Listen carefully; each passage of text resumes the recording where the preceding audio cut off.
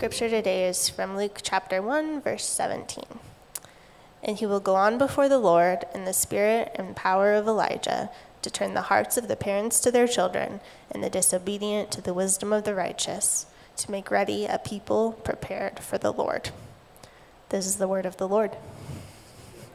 You may be seated.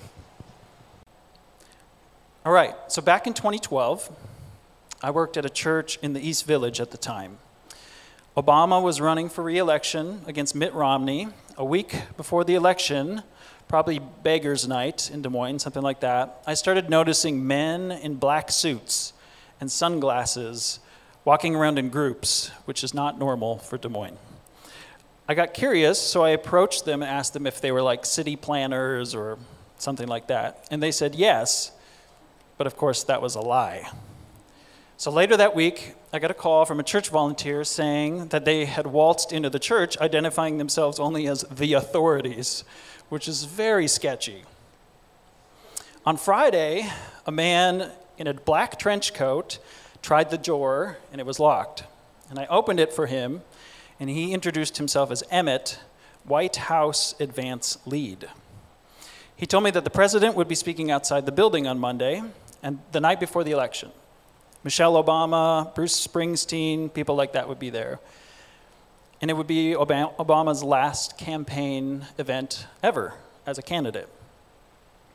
Emmett had asked the church if we would allow the campaign to just discreetly use the building during the event as a safe location for the president and a green room for First Lady, Bruce Springsteen, staffers, some other high-level elected officials who'd want some sort of a private meet and greet. And we agreed.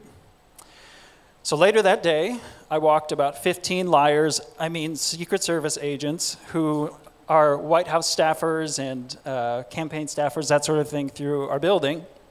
We did a full survey of plumbing, electrical, gas, building structure, water furnace.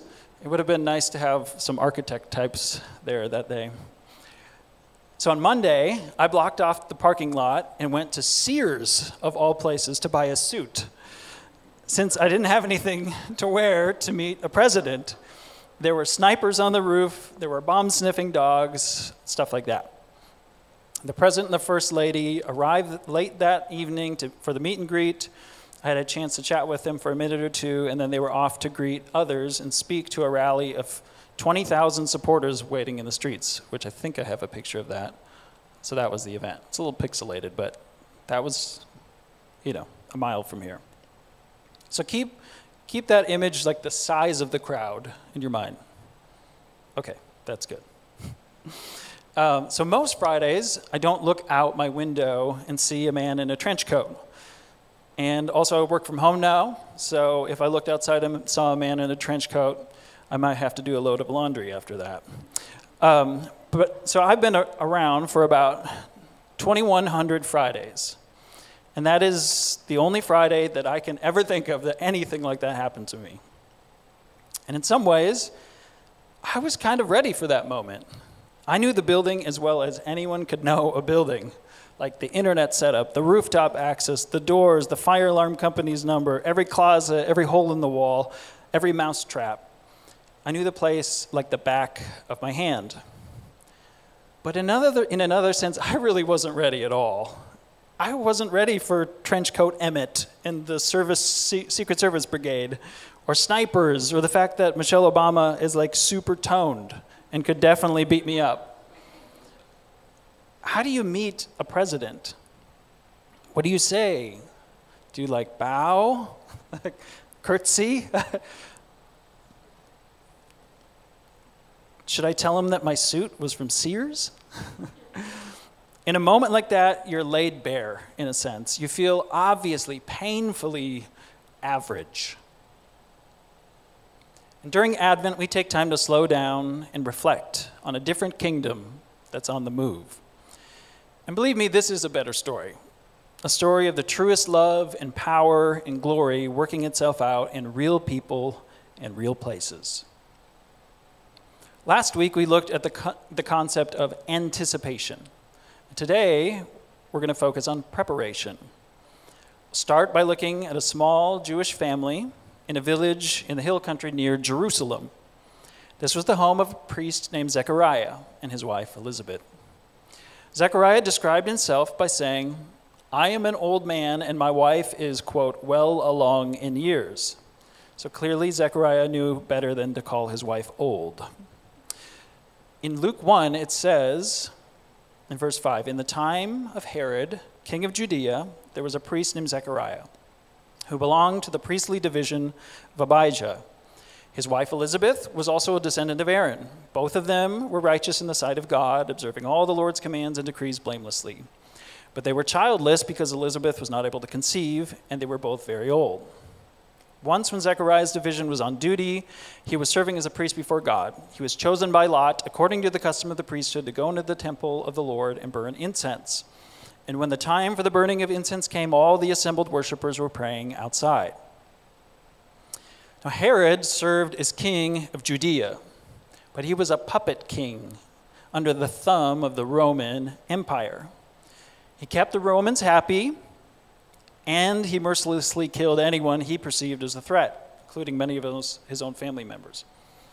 He was an Edomite who identified as a Jew, but was not a faithful one. The Edomites were those who were descended from Isaac's son Esau. I made a beautiful chart here to show you what I'm talking about.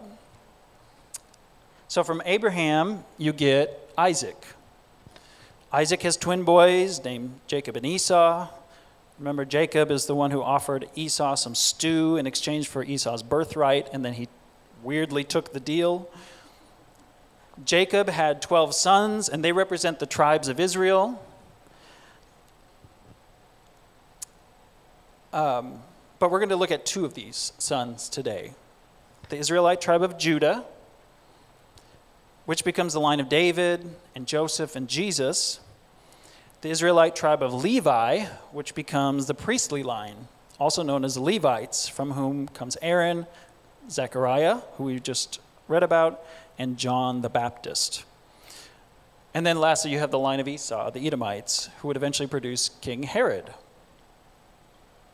So we have Herod, a wicked puppet king, and we have righteous Zechariah and Elizabeth, both from the priestly line of Aaron. We can be done with that now too. Otherwise, thanks. So today we're thinking about preparation. How does one encounter God? Like, this is definitely not like a suit from Sears situation. How does God prepare us, maybe? Here's kind of my main point today.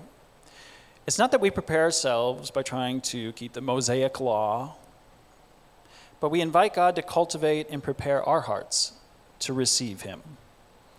He serves, that is Christ, as our priest. He cleanses us and makes us new. We don't fight our way to God by obsessive hypervigilance. We walk with him as a friend and enjoy his presence. We worship him. Jesus becomes the perfect mediator, or you could say priest, between God and man, because Jesus is both truly God and truly man. Jesus, or God's Spirit, he prepares us for himself. All right, so back to Luke 1. Zechariah's life changes in an instant. This is better than Trenchcoat Emmett or any of what I was talking about before.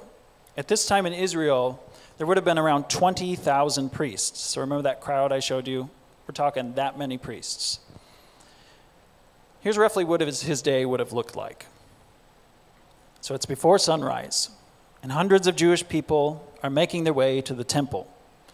The priests cast lots to determine who will do what for the morning and evening sacrifices. Casting lots is something like rolling dice or flipping a coin. The first lot is cast. It determines which priest will cleanse the altar and prepare its fire. The second lot is cast. It falls on a priest who will kill the morning sacrifice and sprinkle the altar, the golden candlestick, and the altar of incense with blood. These two priests, they will perform these tasks again in the evening, but not so with the final lot. This will determine who would offer the incense. It's time for the third lot. They roll the dice, and it falls on Zechariah. This elderly man had had so much disappointment and waiting in his life. There must have been such a flood of emotions. And he has no idea what's about to happen, too, to be clear. Infertility, the sense of bewilderment, wondering if God had given up on him. Was he too old? Had he started to assume that he would die before he ever had a chance to burn incense? All of that changed the day when God invited Zechariah to draw near. He walked toward the temple, through the outer courts, and struck a gong-like instrument. At that, the priests assembled and got ready to lead the gathered people in worship. The other two priests, kind of on either side of him, walked up and they entered the holy place together. One priest set burning coals on the golden altar. Actually, it was probably short. Golden altar. Another arranged the incense, and then they exited the temple, leaving Zechariah alone. And actually, this kind of giant wall is kind of a good picture, a little bit of like what this would have been like, right? So before him is this golden altar of incense. On a small table lay the burning coals with smoke slowly wisping, rising up. And behind the gold altar was a huge, thick curtain. We have these curtains here, but bigger. Behind them was the Holy of Holies, the most holy place where no man could enter except the high priest on the Day of Atonement once a year. As Zechariah faced the golden altar, to his right was the table of showbread, and to his left was the golden lampstand, which provided the only light. So we're in a space that's beautiful and bright. This was not that. This was dark. It was really dark. You've got a candle, you're by yourself. This is intense. It's you and the manifest presence of God, alone. Light from a lampstand, a golden altar, the smell of incense and blood. Silence. Hundreds outside joining you in prayer. You were there for them. This is really intense. This is like life and death kind of stuff. What do you pray? Maybe you plead for Israel, for better rulers, for God to lead you. Are you terrified? Are you nervous? So today we're reflecting on preparation, like I said. Think of the amount of preparation Zechariah had gone through for this moment. Years, really a lifetime. Cleansings, prayers, memorizing the Torah, repetition, generations of priests before him leading up to this moment. So like me, giving those lying Secret Service agents a tour, Zechariah knew this like the back of his hand, in one sense. He was ready. In another sense, he really wasn't ready at all. I mean, how could you be? When we encounter God, not just sort of the containable, marketable, malleable one of our consumer imagination, we will be changed. We are transformed in some way, even in ways that may take years to notice, but it will happen, even if it's subtle. The gathered Israelites were expecting God to show up. They believed that he would draw near to them, to lead them, to protect them, to forgive them. But they probably also kind of expected it would be just another day. So Zechariah looks up. To his right, he sees an angel. And now I'm thinking, if I'm Zechariah, I'm like, oh, bleep, right? But the angel, like, I'm toast, is what I'm thinking. But the angel reassures him. In Luke 1, it says this: Then an angel of the Lord appeared to him, standing at the right side of the altar of incense. When Zechariah saw him, he was startled and was gripped with fear. That's why I said, oh, bleep. But the angel said to him, Do not be afraid, Zechariah. Your prayer has been heard. Your wife Elizabeth will bear you a son, and you will call him John. He will be a joy and delight to you, and many will rejoice because of his birth, for he will be great in the sight of the Lord. He is never to take wine or other fermented drink, and he will be filled with the Holy Spirit even before he is born. He will bring he will bring back many of the people of Israel to the Lord their God, and he will go on before the Lord in the spirit and power of Elijah, to turn the hearts of their parents to their children, and the disobedient to the wisdom of the righteous, to make ready a people prepared for the Lord. And then Zechariah gets up a little courage. Zechariah asks the angel, "How can I be sure of this? I'm an old man, and my wife is well along in years." The angel said to him, and I kind of like a little bit of like bravado in Gabriel's voice here, but that's just me. Like, I feel like he's like, "I'm Gabriel," right? There's a little bit of like, "You've got to be kidding." "I'm Gabriel. I stand in the presence of God, and I have been sent to speak to you and tell you this good news. And now you will be silent and not able to speak until the day this happens, because you did not believe my words, which will come true at their appointed time." Meanwhile, all the people, right? The people were waiting for Zechariah and wondering why he stayed so long in the temple. When he came out, he could not speak to them. They realized he had seen a vision in the temple, for he kept making signs to them, but remained unable to speak. All right. There's a lot that's kind of funny in that, but I can't get into it right now. The John mentioned here is John the Baptist, who would later witness the coming light of Christ. Look how Gabriel describes the unborn John. He will go on before the Lord in the spirit and power of Elijah, to turn the hearts of parents to their children, and the disobedient to the wisdom of the righteous, to make ready a people prepared for the Lord. So John's work was to make ready a people for the next church service, to overthrow the government. No. A people prepared for the Lord. So little did they know, Emmanuel was coming, and he was going to upend everything they thought they knew. Okay, so you know that thing, maybe especially this time of year, when you're scrolling on Amazon, and you're just like casually browsing maybe some like festive cat sweaters.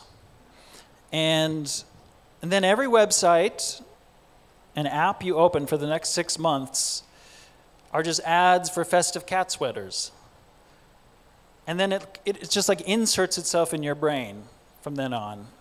Everywhere you go, it follows you. This is what I'm kind of trying to do with this next section. But for good, I promise. Maybe, hopefully, less annoying than Amazon cat sweaters. So let's browse together, so to speak. Okay, so remember the graph I showed earlier, or the chart? Well, I left out something that's relevant for the incarnation, that is the coming of Christ. Let's read Psalm 110 together. This is from David. "The Lord says to my Lord, sit at my right hand until I make your enemies a footstool for your feet. The Lord will extend your mighty scepter from Zion, saying, rule in the midst of your enemies. Your troops will be willing on the day of battle. Arrayed in holy splendor, your young men will come to you like dew from the morning's womb. The Lord has sworn and will not change his mind. You are a priest forever in the order of Melchizedek. The Lord is at your right hand. He will crush kings on the day of his wrath. He will judge the nations, heaping up the dead and crushing the rulers of the whole earth. He will drink from a brook along the way, and so he will lift his head high." Okay, so I kind of expected this passage to say, you are a priest in the order of Aaron, which we were just reading about before, like Zechariah. Or you are a priest in the order of Levi, which would have added up. But no, it says you are a priest forever in the order of Melchizedek. It's like, what? Who? So let's flip back to the story of when Abraham encounters this guy in Genesis 14, very briefly. Verse 17 says, after Abram, so it tells you where this is at in the story, right? He's not even yet Abraham. After Abram returned from defeating Chedorlaomer and the kings allied with him, the king of Sodom came out to meet him in the valley Sheva, that is, the king's valley. Here's Melchizedek. Then Melchizedek, king of Salem, brought out bread and wine. He was a priest of God Most High, and he blessed Abram, saying, "Blessed be Abram by God Most High, creator of heaven and earth, and praise be to God Most High, who delivered your enemies into your hand." Then Abram gave him a tenth of everything. Okay, so this doesn't make any sense. Abram is tithing? Like, the law doesn't even exist yet. And then Melchizedek is both a king and a priest? So I need to give him a milk. Can I just call him Milk? That's maybe weird. Melchizedek. I should have come up with a nickname for him. Stands out as an important figure. Without any mention of genealogy, history, really anything. He just kind of appears and then disappears later. Some people conjecture that this is a pre-incarnate appearance of Jesus.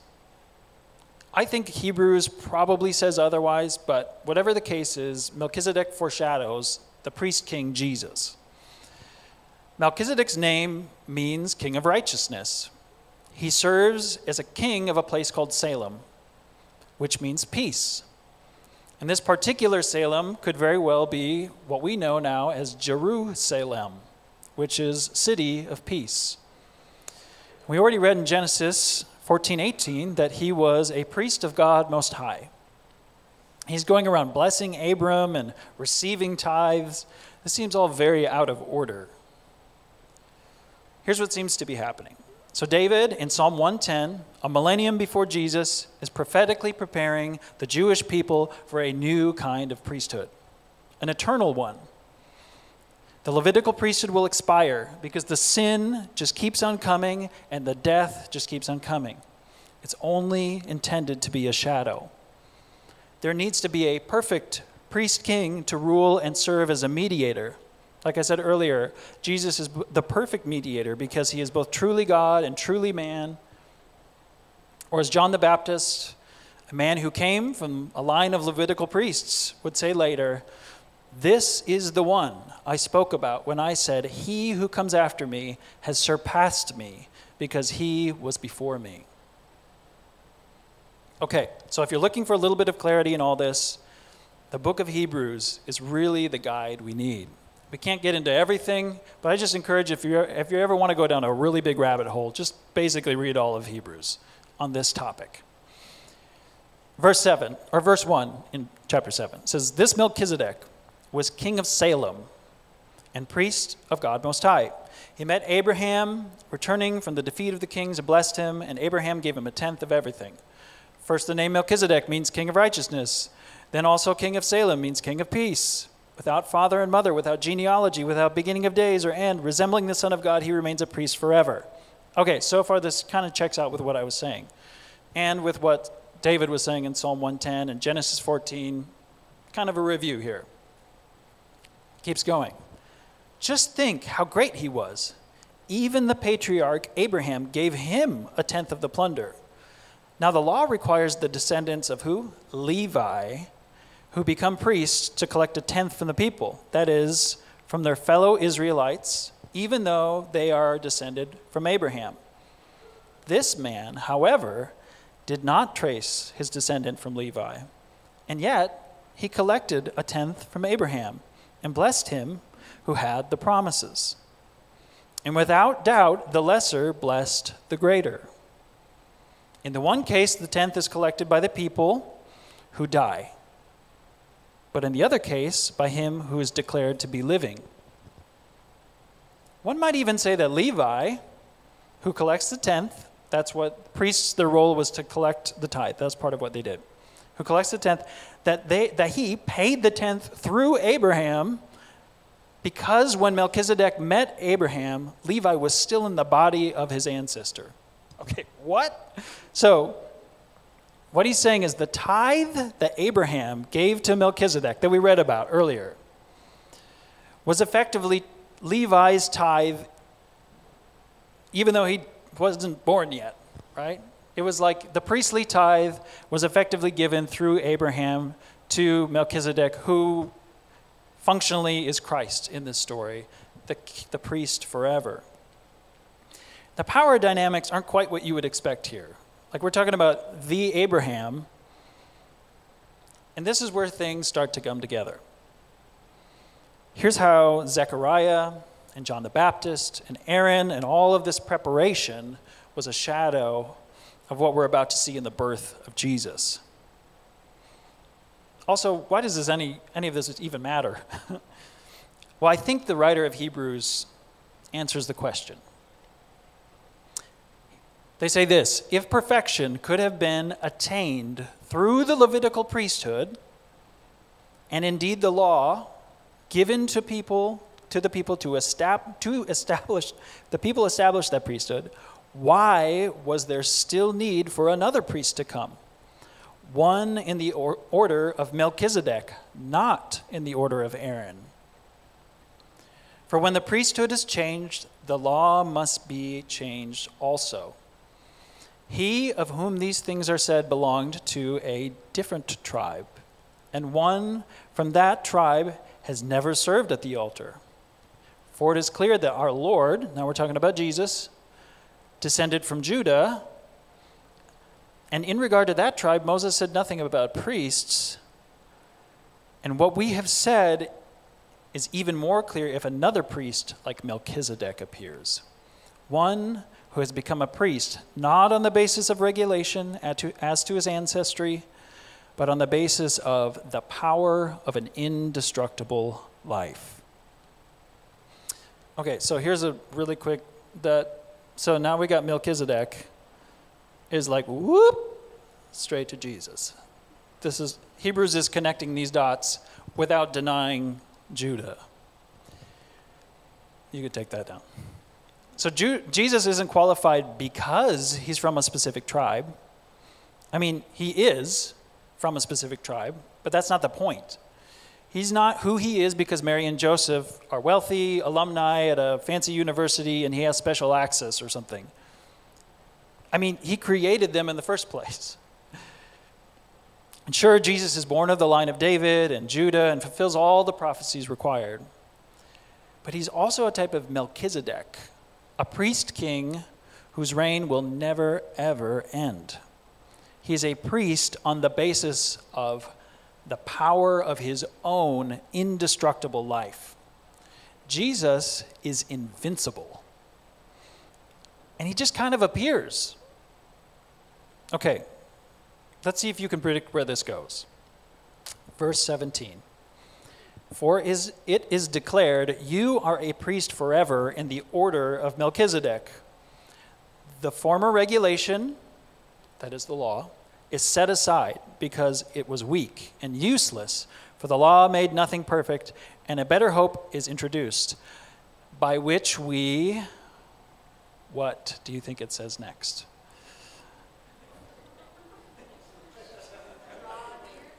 Draw near to God. There it is. That was very, very disappointing, Kate. No, by which we draw near to God. That's right. By which we go to heaven? By which we go to hell? No. The former regulation is set aside because it was weak and useless, for the law made nothing perfect, and a better hope is introduced by which we draw near to God. This is the cat sweater that I'm talking about, that I want to follow you around everywhere you go. This is a key that unlocks so much of the scriptures. God is personal. That is, he is relational. In its broadest sense, all of what we're talking about is the garden, the Abrahamic covenant, which we looked at last week, the law, the prophets. It all leads us to drawing near to God personally. In relationship, you could say in shalom or Salem, peace. For years, Zechariah and Elizabeth, they pleaded for a son. And the Jewish people longed for a Messiah. And when all seems lost, living under Herod, God draws near and brings them good news. Literally, gospel. Do you remember what Gabriel said? He said, I am Gabriel, I stand in the presence of God, and I have been sent to speak to you and to tell you this good news. He's here to share the gospel, you could say, with Zechariah. the euangelizo. Your son John will make ready a people prepared for the Lord. He will be filled with the Holy Spirit, foreshadowing what is to come at Pentecost. He will serve another son, one who is a different kind of priest of a different line. Here's the end of Hebrews 7, or most of the end. It says, now there have been many of those priests since death prevented them from continuing in office, but because Jesus lives forever, he has a permanent priesthood. Therefore, he is able to save completely those who come to God through him, because he always intercedes for them, or lives to intercede for them. Verse 26, such a high priest truly meets our need. One who is holy, blameless, pure, set apart from sinners, exalted above the heavens. Unlike the other high priests, he does not need to offer sacrifices day after day, first for his own sins and then for the sins of the people. He sacrificed for their sins once for all when he offered himself. Okay, so to close, this Advent, or really any season, what we need so desperately is the nearness of God. And Christ, as our mediator, prepares us and pursues us. He's made us a temple of his Holy Spirit, and he dwells among us even now. In a sense, we've entered the Holy of Holies behind the curtain. This is a lot better than green room access or big rallies or that come and go. In one sense, Zechariah was as ready as he could ever be. He had the experience, he knew the scriptures, he was righteous. But where he wasn't ready, I suppose, is that he started to believe maybe that God had given up on him. This couldn't really be happening, right? I mean, he probably lost hope. Hope is why we're here today. Have you received the care of God for your soul, for you? I'm talking about for you. Are you open to his presence, the work of his Spirit in your life, the power of love to transform you? Would you let him prepare your heart for whatever is next in your life? We're going to close with a final word from Hebrews 10. It says, therefore, brothers and sisters, since we have confidence to enter the most holy place by the blood of Jesus, by a new and living way opened for us through the curtain, that is his body, and since we have a great high priest, or a great priest over the house of God, let us draw near to God with a sincere heart and with the full assurance that faith brings, having our hearts sprinkled, like we were looking at earlier, sprinkled to cleanse us from a guilty conscience, and having our bodies washed with pure water. Let us hold unswervingly to the hope we profess, for he who promised is faithful. And let us consider how we may spur one another on toward love and good deeds, not giving up meeting together, as some are in the habit of doing, but encouraging one another, and all the more as you see the day approaching.